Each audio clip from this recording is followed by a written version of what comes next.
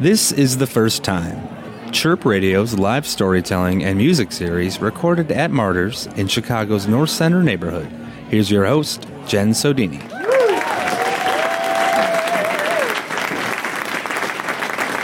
Up next, I am pleased to introduce Tim Barnes. He's hilarious. I love him. I'm a fan. He hosts the podcast It's All True. You can find it on SoundCloud. He has had conversations with Eddie Izzard, Greg Proops. He's been on NBC, BEZ, WGN. He's a regular at the Laugh Factory.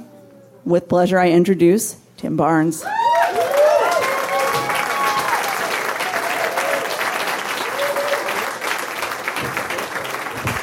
Hello. I'm a little worried because a lot of these stories tonight have been so poignant and heartfelt, and I think mine might be a little superficial. But this is a real. This is serious to me. Okay, the theme is first blood. I'm going to tell you about the first time I truly stood up for myself. First time in my life, because I'm not the most aggressive person. I really don't like confrontation. I don't even like to be around a fight. Like in high school when there were fights, I saw that as the opportunity to go into the lunch line because the lunch line was very short at that period. I would actually start fights just so I could get to the lunch line.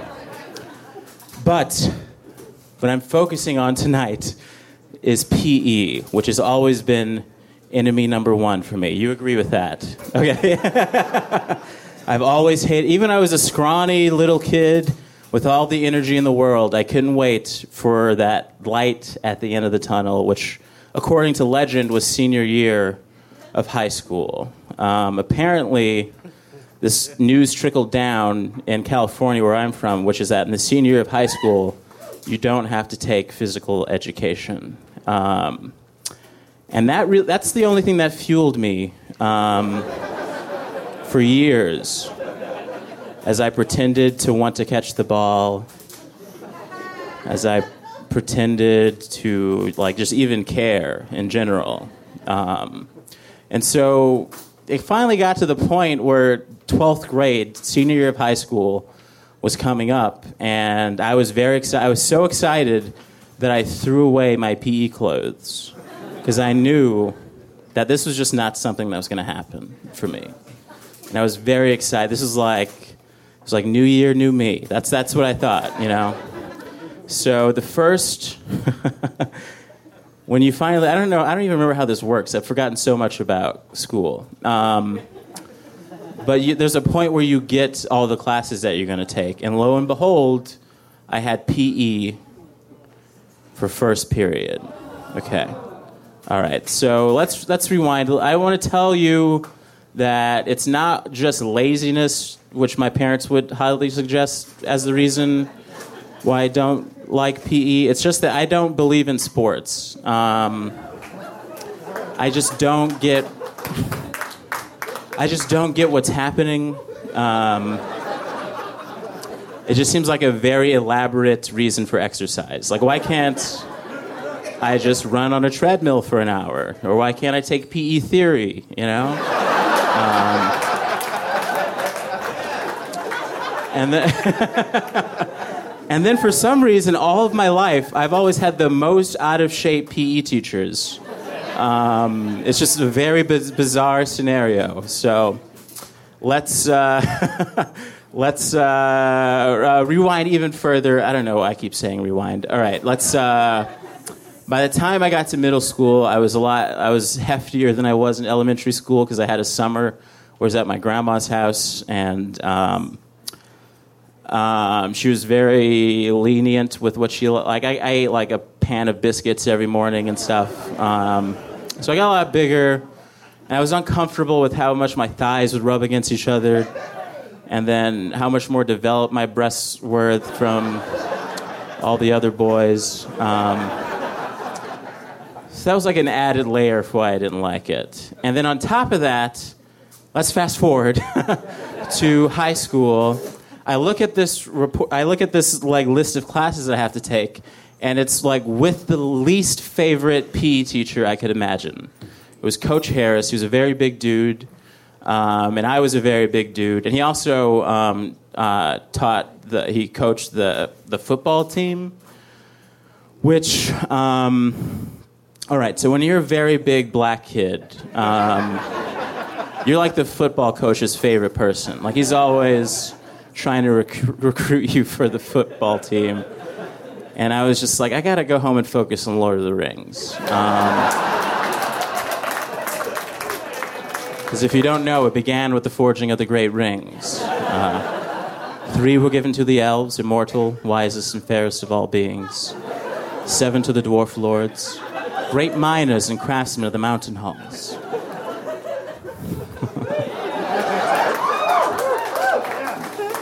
And 9 rings were gifted to the race of men, who above all else desire power. For within these rings was bound the strength and will to govern each race. But they were all of them deceived in the land of Mordor and the fires of Mount Doom. The Dark Lord Sauron forged in secret a master ring to control all others, and he poured into it his cruelty, his malice, and his will to dominate all life. One ring to rule them all. Thank you. Thank you.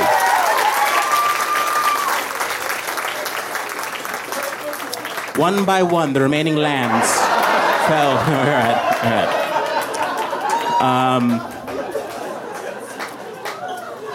And my parents didn't really feel the frustration I had about this. They were like, no, just take the class. And I wish I could just take the class, but if it wasn't for this revolution that was brewing in my brain. So I went to let's fast forward, I'm sitting in my my guidance counselor's office. And I think she was used to talking to a lot of rowdier kids and stuff, so my plight, which was basically, I'm in my senior year, I'm not going to take this class, was just like not something she wasn't used to. So she was like, why do you feel you don't need to take this class? And I was like, I've been waiting my whole life for this moment. So to be honest, I don't remember the exact dialogue, but this is how it felt, okay? And so she basically said, just man up and take the class. And that was a big blow. That was a big blow to me. I felt the blood rushing up to my head. My parents weren't rooting for me. My guidance counselor wasn't rooting for me. She was going to make it so that I had to take PE for first period for the rest of my senior year of high school. This is the part that I thought sounded a little petty, because a lot of these other stories are a lot serious, more serious than this.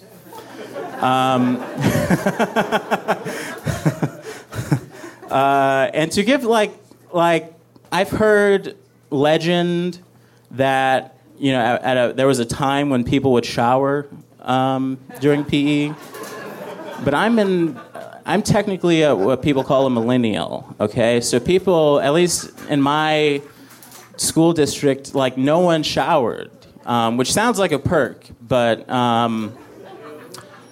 I've never identified with that moment in most, you know, stories about becoming a young adult in which people go to the shower for the first time and they have to deal with that situation. But if the reality is that you have to, especially if it's first period, you have to wake up in the morning, take a shower, go to school, be forced to exercise, get really sweaty and smelly, and then just put your clothes back on while you're still sweaty and smelly. So I don't know, I was very angry. But I knew that there was going to take a little bit of politics to get what I wanted, because I basically just wanted revenge. I just had to wait for the right moment. So I'm sitting there. There's like a couple days where the PE teachers are all going over their, you know, ridiculous excuses for a syllabus, and they're all hyping up this one day in which it's required that everybody has to wear their PE clothes. And I threw away, if you remember, I threw away my PE clothes, and I was not going to spend my parents' hard-earned money on more. So let's fast forward. It's the day where everybody's supposed to wear their PE clothes. Everybody but me is wearing their PE clothes. And we're sitting what people call Indian style. And my PE teacher, Coach Harris, says, He doesn't really direct it towards me, but he says anybody who's not wearing their PE clothes, which is me, is going to have to run a mile. And so this is my moment. This is my Rosa Parks moment, everybody. Every black man has one of these in his life.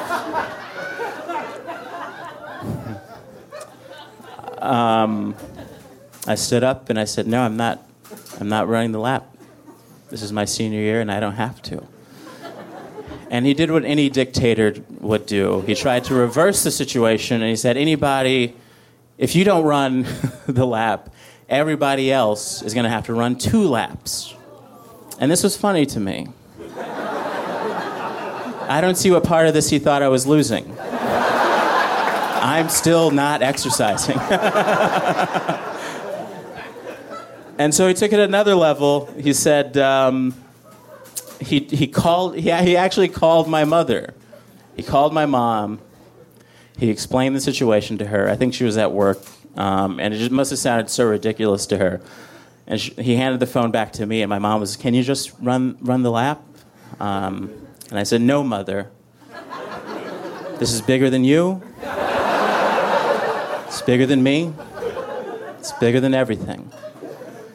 Long story short, let's fast forward.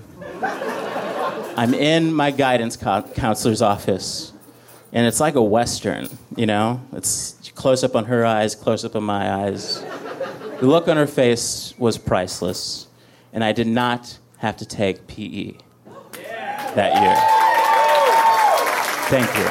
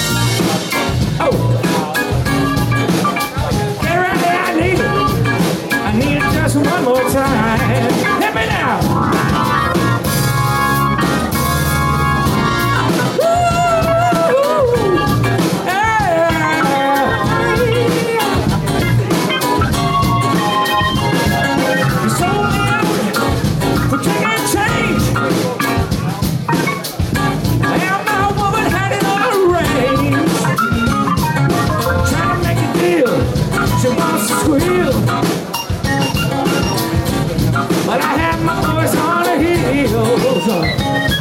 They saw me coming and told a lie. She broke down and she started to cry. I don't care what she does, she'll be doing just like she was. Take those kids and raise them up. Got a righteous tough. Take a woman. It's a workplace that she found. Best friend, not mother out of town. I'll make her get up. I'll make her get up. I'll make her get up. I'll make her get up. Make her get out, fellas.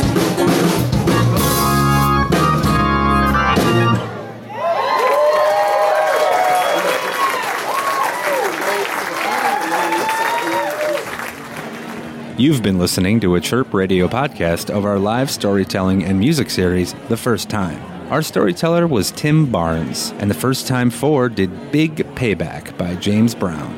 The First Time 4 is Steve Frisbee, Liam Davis, Gerald Dowd, and Scott Stevenson. To hear more First Time pieces, check out the series website, firsttime.chirpradio.org. And you can find the podcast produced by the station at chirpradio.org/podcasts. Thanks for listening.